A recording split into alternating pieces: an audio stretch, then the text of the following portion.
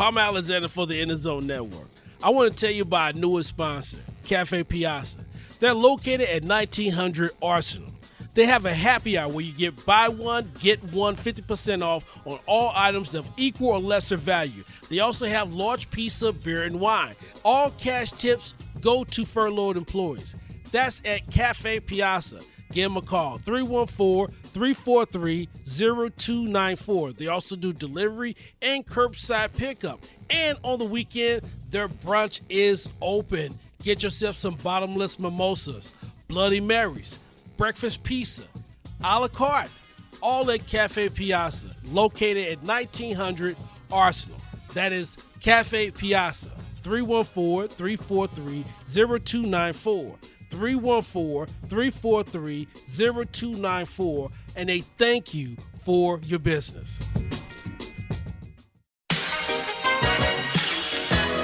City to city, state to state, worldwide, you are listening to The Real In the Zone Network. This is it. The following program does contain language that some might find objectionable.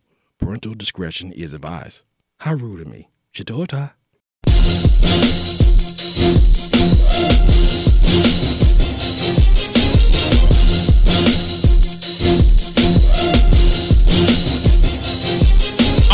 City to city, state to state, worldwide. You're listening to the In the Zone Network. Palmer Alexander, a.k.a. the living legend, K.I.L. One L and kill, but kill still kills. Joining me in studio is Josh Price, the host of The Price Shack. He just got done wrapping up his show, so, you know, we had to run it down on the In the Zone show. You know, there's always a few things that I want to ask you personally. Yes, sir. You know, so, all right, so the Clippers got knocked out, and, you know, I'm in this group, Red Cups. There's a whole lot of LA guys in there, so you know they was really giving me the business, right?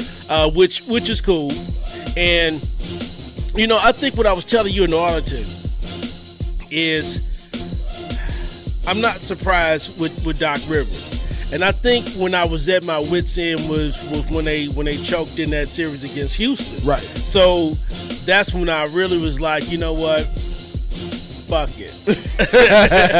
I can't do it no more because, you know, the one thing with Doc is that as much as he has won, he's just done some questionable things. He has a great coaching staff. Yeah. Some of those things I just don't understand. It doesn't even make any damn sense. The Montrezl Harrell, you know, talked him up. And he was a no-show. Right. He was an absolute no-show. And you said something on your show, which I agree with. I don't see what kind of interest that he thinks that he's generated for himself on the free agent market.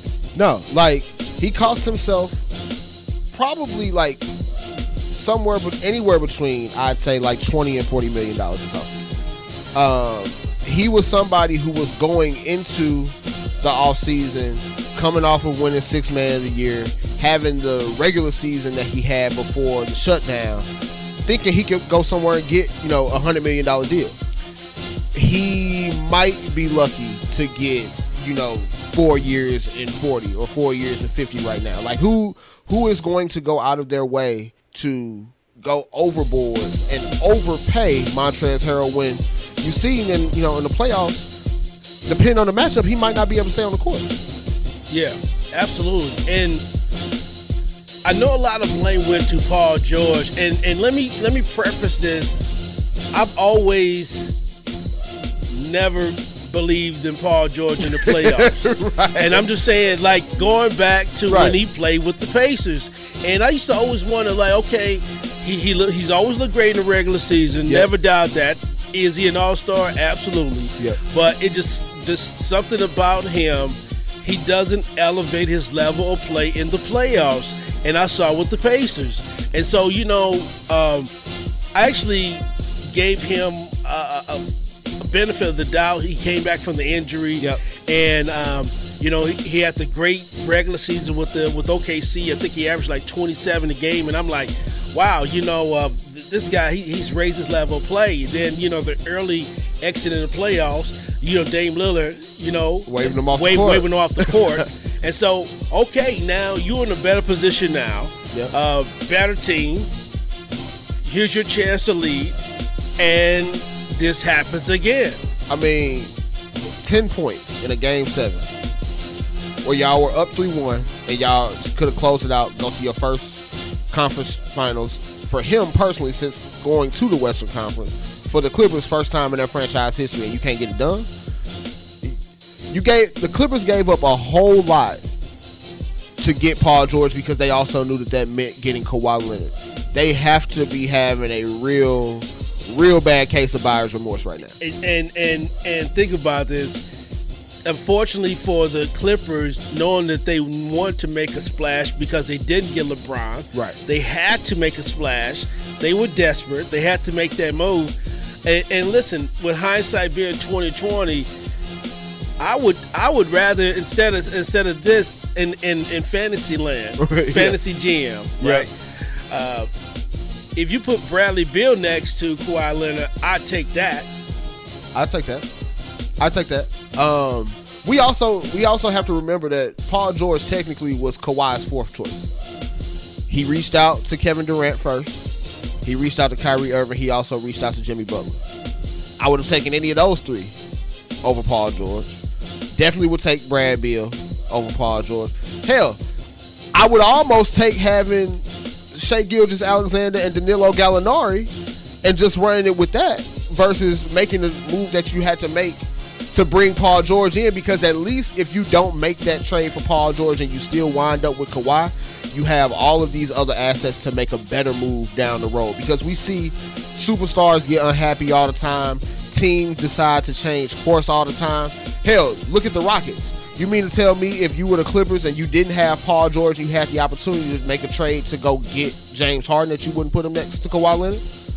I'd take that. So, you know, it's definitely a domino effect, and I don't think that they saw this being the end result once they made that trade. But you also got to look at the fact, too, that Kawhi and Paul George technically are only under contract for sure through next season.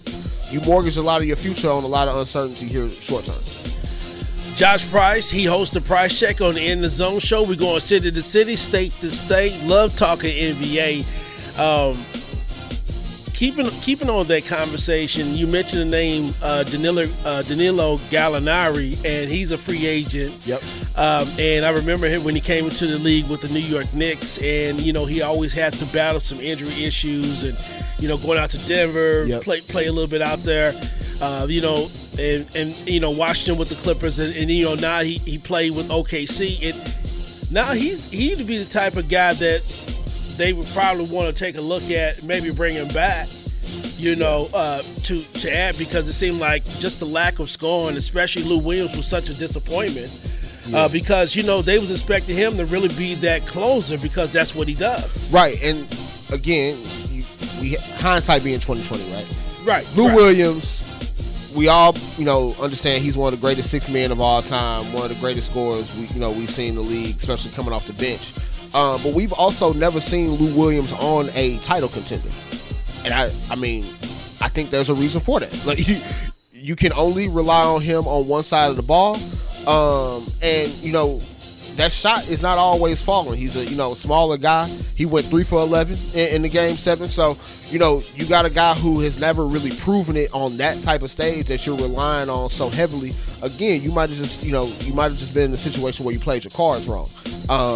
Definitely would look at bringing a guy like Gallo back, because, you know, if he can be the third or fourth banana, that's the ideal scenario for him. Yeah. And, you know, a team that we haven't talked about yet that did beat the Clippers, Denver would love to have a guy like Gallinari back, because that's another go-to scorer that they could have outside of Jokic and Murray.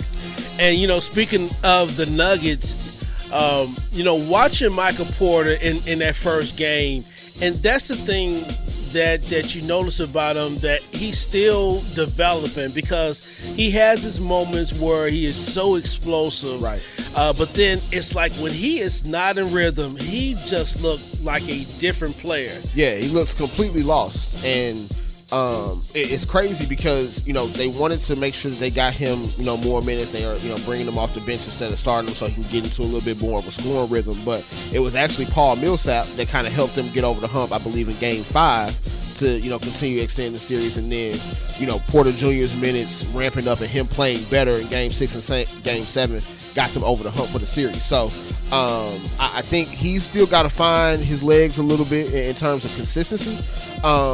But definitely a key piece for them moving forward because he really could be the scorer that they need long term.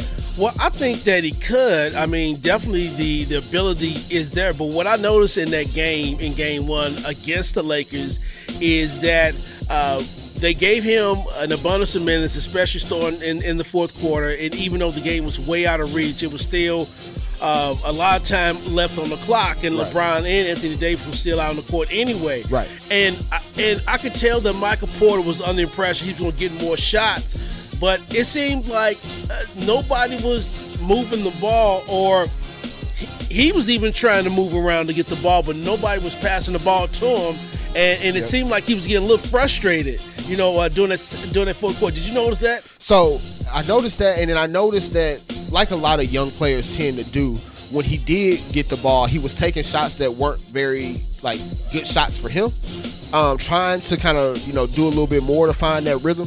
And that's, you know, playing right into the Lakers game plan. You want to take shots out of the hands of Jokic and Murray because you know those are their best two guys. If Michael Porter Jr. is going to beat you on a given night, that's just his night. But you're going to have a lot more of those games that look the way that they did last night, where he's a little bit more out of rhythm. They're trying to force things a little bit, whether it be forcing the ball away from him or forcing the ball to him. You know, the whole idea, especially for a team like the Lakers, is to make them play, you know, uncharacteristically of themselves, right? So you want to force them to lean a little bit more on guys like Michael Porter Jr. rather than, you know, the two stars, Murray and Jokic. That's the voice of Josh Price. He is on the In the Zone show. We're going city to city, state to state, worldwide. Hey, Josh, I want to take a quick break. And I know we got some bills to pay, but you know what? Matter of fact, I want to talk about the Boston Celtics real quick. And I know there's a lot of chatter in the locker room. They're already down 2-0. I like the Miami Heat. We even went back to listen to some old shows and stuff, and I'm like, damn, you know, this team is even better than they look on paper. On paper, they look good, but I mean, even in person, not in person, but even watching them play, they look even better. Yeah. So the Heat, like, I guess, let me backtrack a little bit. The Celtics needed to win at least one of these first two games, in my opinion, to really have a shot at the series. You're asking a lot of them now to have to go win 4 out of the next 5 games against a team that they're already down 0-2 against. So, Bam, we saw the play, you know, in Game 1. He's been lights out so far, you know, the first 2 games of this series. Jimmy Butler is playing like a maniac right now. He's playing bully ball. And so, you know, Miami is just tough, man. Like, they play at an entirely different, you know, mentality and level right now. Like, I just don't see the Celtics beating. I don't see it happening. Hey, so, man, listen, man, I know you got to roll, man, but I appreciate you stopping by really quick, man, for this quick hit on the In the Zone show, man. Until next time, I appreciate it. Tell the people the best way to keep up with you. Yes, sir. So, you follow me personally on Instagram, Illmatic3. On Twitter, Illmatic_3. We also now have a Twitter page specifically for the Price Check Podcast, Price Check Pod on Twitter. So definitely, you know, check us out, subscribe to us on Podomatic. Tune into the show, man. We got a lot to cover here as we end the play. And lay off Doc, man. Hey, lay off Doc. Doc did it to himself, baby. Yeah. Hey, Doc, these 3-1 leads don't blow themselves. I'm just saying. I want Doc trying to whoop your ass. All right, you listen to In the Zone, and this is the network.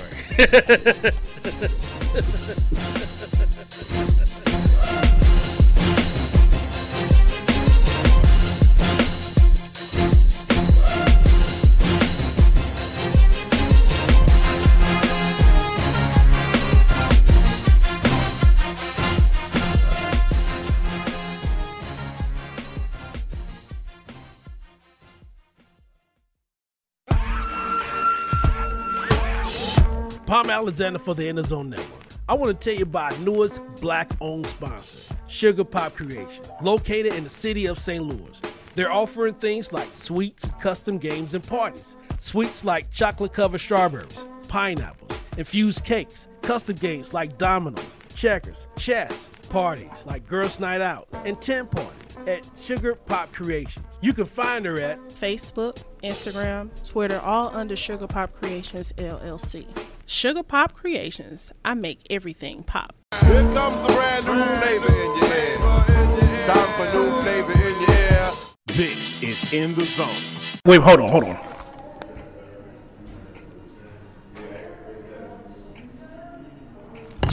You hear that? Do y'all hear that?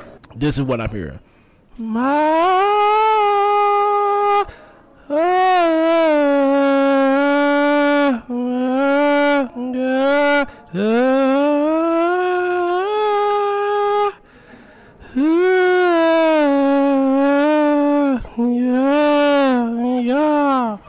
Boom! All right, you listen to In The Zone. On the In The Zone Network.